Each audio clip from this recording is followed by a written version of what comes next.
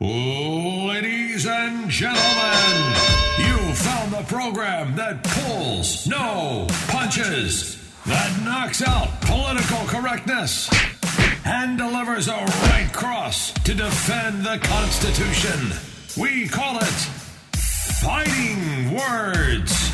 And now, entering the ring, retired infantry colonel, trial lawyer, and fighter for truth and justice, Kurt Schlichter.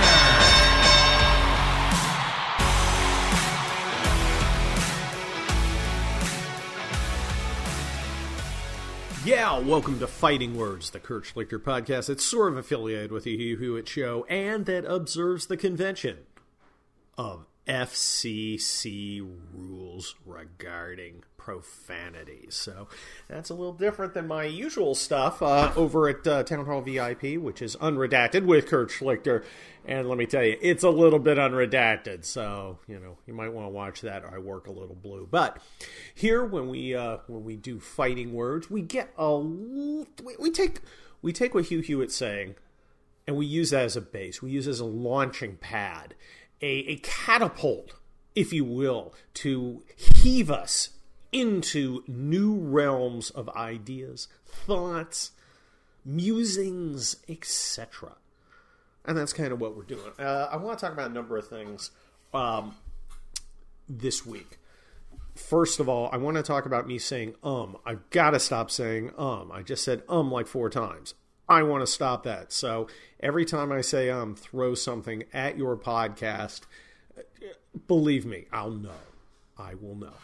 Anyway, Hugh Hewitt and I are, I wouldn't say we're disagreeing, but I think we have different levels of concern over the idea of reopening. Now, Hugh is definitely moving more in a reopening direction. He's more reopening friendly, more reopening curious. I am more of a full-throated reopening advocate. Now, when I say reopening, it doesn't mean everybody who is overweight, has diabetes, high blood pressure, and is 92 years old ought to go out and ask people to cough in their face. That's ridiculous. That's silly. However, as we now know, people under 40, especially ones in good health, tend to not have a negative reaction to the coronavirus. And when I say negative reaction, I mean, risking death. Sometimes they get a little bit sick. Sometimes they're completely asymptomatic. But most of the time, they can get through it. They can tough it out. Every once in a while, you get somebody who's outside the parameters, someone who is the exception to the rule, and you'll have a tragedy like a child or a young adult die from this horrible disease. It is a bad disease. Look, coronavirus is not fake. It is not a fraud. It is not a scam. It is a challenge. It's a health challenge. And it's one that we need to face directly, openly, and wisely. And I'm not sure we've been doing that.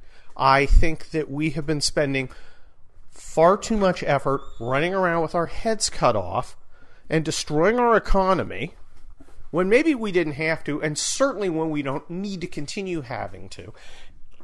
And we've seen an incredible amount of nonsense. An incredible amount of nonsense from government officials and law enforcement trying to enforce their commands. And that's going to be a subject of my town hall column on Thursday, May 7th.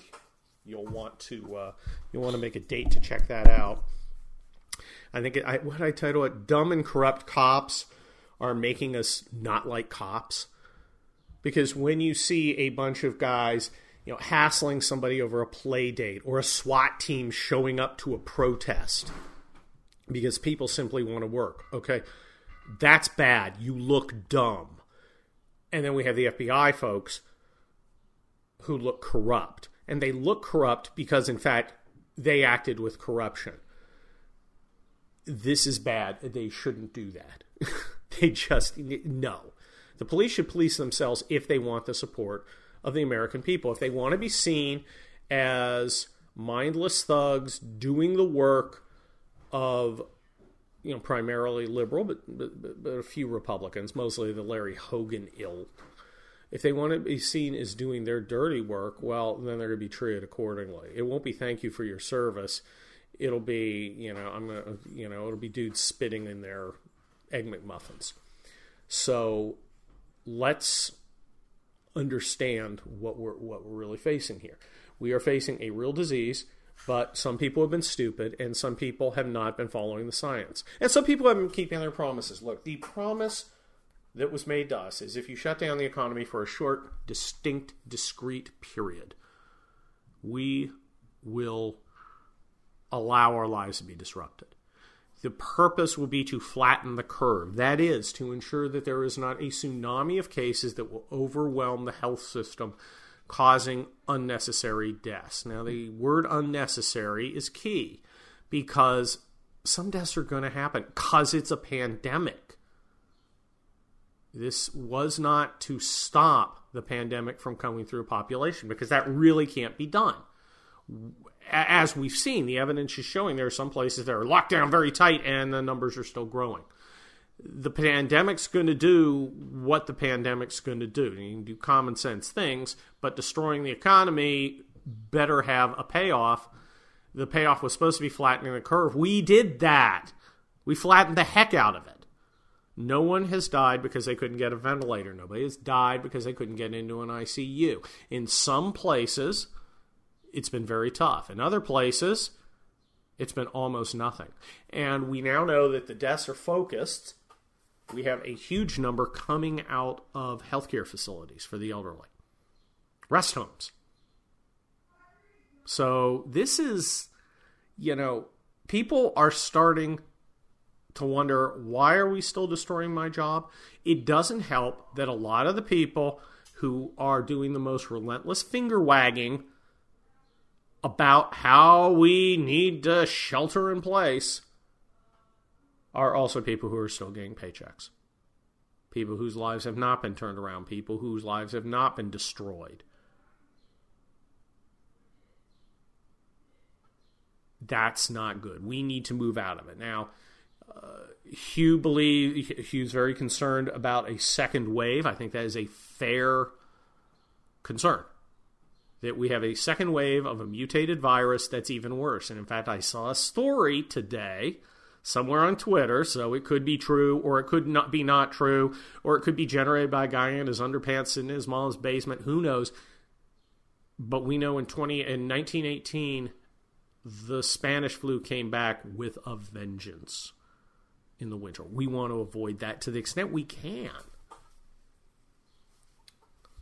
And that is something to watch out for. It's not unreasonable to be concerned about the flu. I think it is unreasonable to continue shutting down everything. And everything's not being shut down.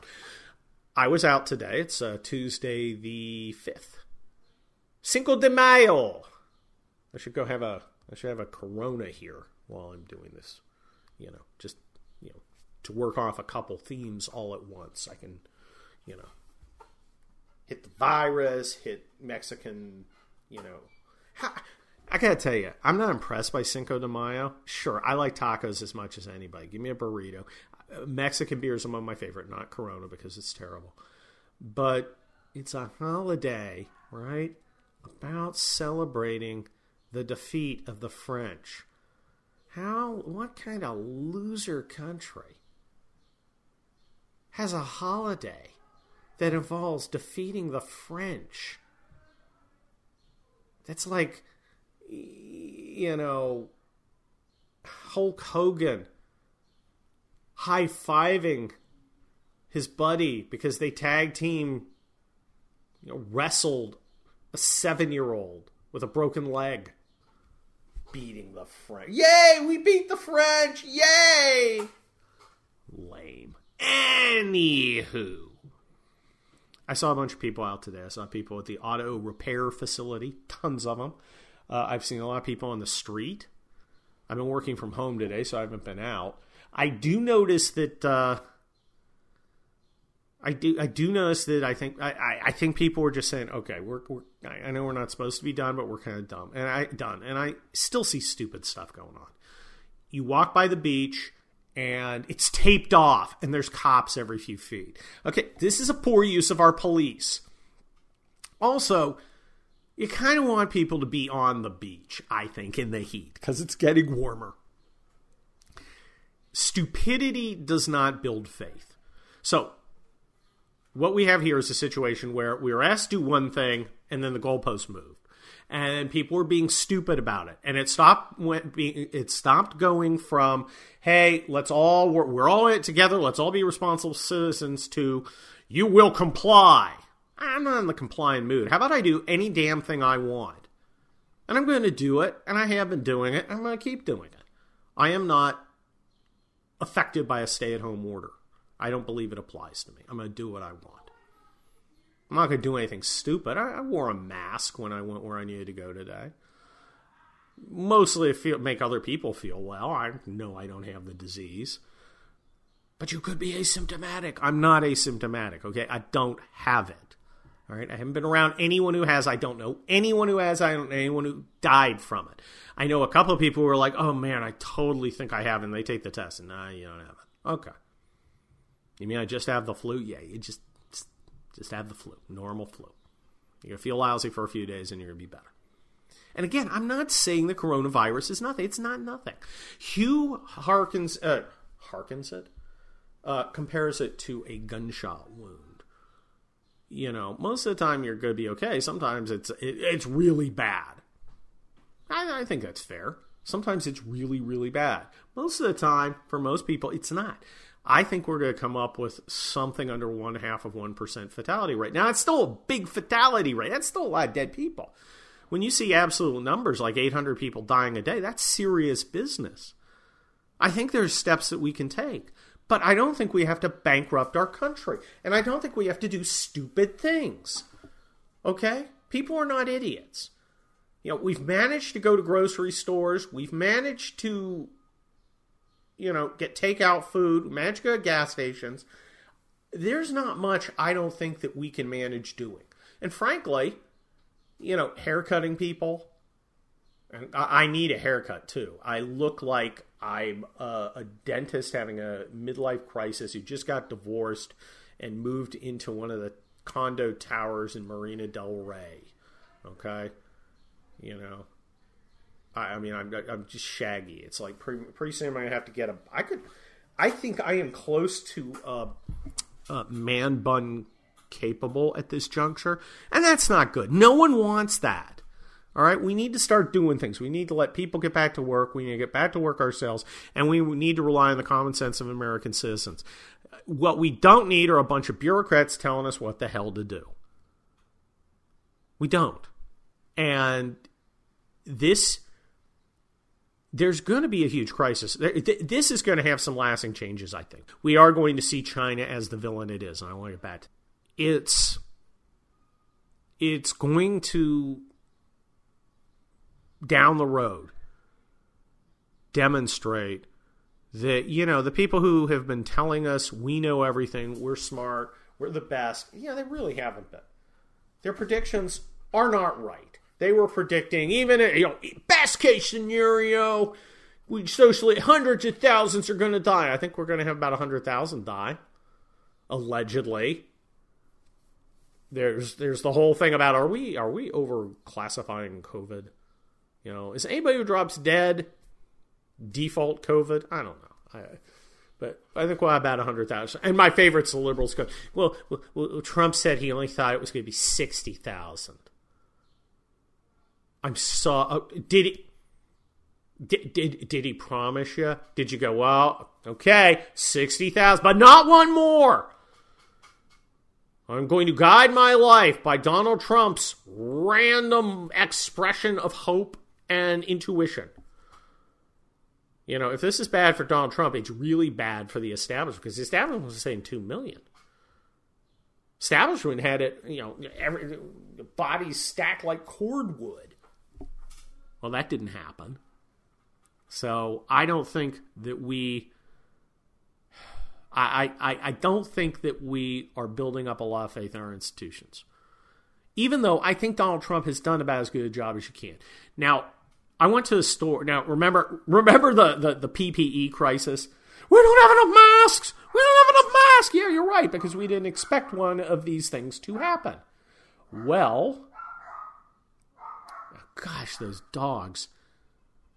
We didn't expect one of these pandemics to happen because one hadn't happened in 100 years. So we didn't have a bunch of masks in a row. By the way, masks deteriorate. Okay, so it's not like, well, let's just make 1 billion masks and let them sit around for 40 years. No, they deteriorate. You'd have to replace them, so you'd be wasting masks. I walked into a store the other day, and I saw piles of masks, piles of personal protective equipment. Capitalism, baby. Capitalism. People tooled up. There was a need. It got filled. Did it happen yesterday? No. Did it happen in 24 hours? No. We have gotten so used to the Amazon idea that you order it today, you get it tomorrow, that we don't understand that, stuff takes time, and the time that it's actually taking is actually quite incredible. What we need to do is make sure that we have the capabilities here. And we need to, and this is China. We're now on China, which I agree is going to be a huge issue in the election. Because the Democrats are, as Hugh says, appeasers. Joe Biden will do what the Chinese say, and I think he's inclined to do that. I think partly because his no-good, coke-snorting, stripper-impregnating son is in hock to them, by which I mean the Bidens. He's done deals with them. I think if we elect a Democrat, the Chinese are going to continue their plan. Trump is really our only hope of resisting Chinese domination, and I think that's going to be a huge issue in this election. One of the things that we need to do to avoid Chinese domination is to identify critical capabilities and make them, or repatriate them. Okay? We now know that pandemic equipment is one such item. We definitely need to make sure America has the capacity to build the personal protective equipment and make the drugs and the drug precursors that we need. And how do we do that? Do we subsidize it directly? Government's going to tell you to do it? I don't think so. I think what we need to do, and I hate saying this because I'm a free trade guy, but I'm also a patriot. We need to put tariffs on critical equipment that comes in from China or other nations that are vulnerable or make us vulnerable by us not having the capability. You can still buy the Chinese stuff. It's just going to be as expensive as the American stuff, which isn't going to have a tariff. Therefore, giving Americans space to build it and create it. And I think that's what we need to do. And I'm not happy about it, but this is war. How do I know it's war? Because it's war! Because they are seeking to dominate us. Chinese are serious about this. We got other things too. A lot of electronic equipment. My damn iPhone, that's Chinese built. That's got to end. My rare earths, minerals. We used to get our own rare earth in United States. You know why we don't? In large part, EPA regulations. Oh, it's really dirty. Well, maybe we're going to have to reprioritize. Maybe we're going to have to understand that there are going to be some certain messy, dirty industries that we can't outsource to our enemies and allow to loom over our necks like a guillotine blade, so a bunch of Sierra Club members don't get the vapors. Yeah, it's dirty. Too bad. Time to get serious about China. There is good news. We are building more frigates. We need to build up the Navy. Yes, I like high-quality equipment, but I like a lot of equipment more than I like super high-quality equipment. I would rather have a heck of a lot of good enough than not enough great. And that comes from 27 years as an Army officer, as a colonel. Their quantity has a quality all its own. I don't know who said that, but whoever said that was right as hell. Chinese are building. Chinese are confronting us. We need to confront them back. And there's lots of things we can do. Our strategic position vis-a-vis the Chinese is only bad because we haven't attempted to assert our advantages. And we do have advantages. We have space. We have secure lines of communications, lines of supply. The Chinese have very long ones that have to go all the way. If they want their fuel, they've got to ship it through the Indian Ocean. That's a long stretch to protect. You put a couple ships, you get the Indians, we ally with the Indians, and that shuts down their ability to get oil. Oh, well, they'll build a pipeline. Great! There's nothing, as a military guy, there's nothing I like better than a hard, long, big target. Their pipeline would last about 42 seconds. So they've got some real problems. And we, in some of their capabilities, hypersonic missiles to threaten our ships. Well, that's the cheap guy's asymmetrical threat. We build a carrier for $20 billion, or however many billion dollars is. They have $20 million worth of missiles to potentially neutralize it. Hey, well, they're building a bunch of ships themselves. Maybe we build us some hypersonic missiles, right? We build our own. And we stick them in connexes, those big seagoing metal boxes. So they don't know exactly where they are or how many we have. And we just move them around, stick them on some ships, and just run them around at the periphery, outside their range.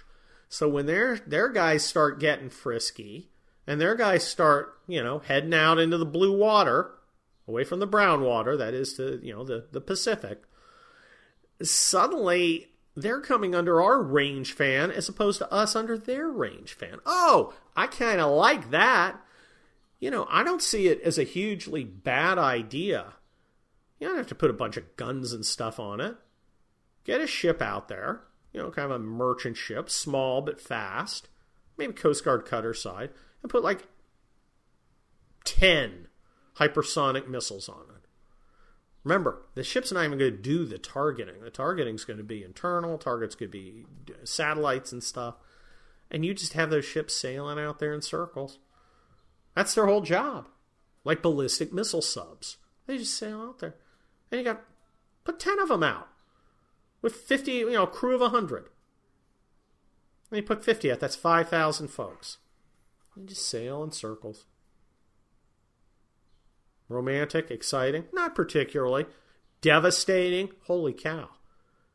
Imagine 50 ship missiles, each with 10 missiles. Just 10. That's 500 hypersonic missiles threatening the Chinese Navy. You have just neutralized their building program. Of course, the Navy is going to go, oh, hell no. That's not romantic. It's not exciting. Why, having guys just sailing out there in circles, why that's hugely effective? Yeah, hugely effective. Anyway, that concludes today's, or this week's, Hugh Hewitt affiliated podcast, Fighting Words with Kurt Schlichter. I hope you will join me next week. I hope you will join Town Hall VIP and become a member so that you can listen to my unredacted podcast where I say a lot of words I wouldn't say here. If you're a Gold VIP member, you can join friend of the show, Larry O'Connor, and Chris Stegall, and I every Thursday night, at least while this is going on, at about 5 o'clock Pacific, 8 o'clock Eastern, for a classy wine tasting and discussion group. It's unbelievably bloody chaos. It's beautiful. Check out my Town Hall columns every Monday, Wednesday, and Thursday out there on Town Hall. Follow me at Twitter. And, of course, get my books. Latest novel is Collapse. I've got some book news. I'll probably give that to you next week when I do another edition of Fighting Words with the Hugh Hewitt affiliated podcast by Kurt Schlichter. Thanks a lot for joining me. I'm going to cough now. No, I don't have coronavirus. I told you once. I will see you next week. Adios.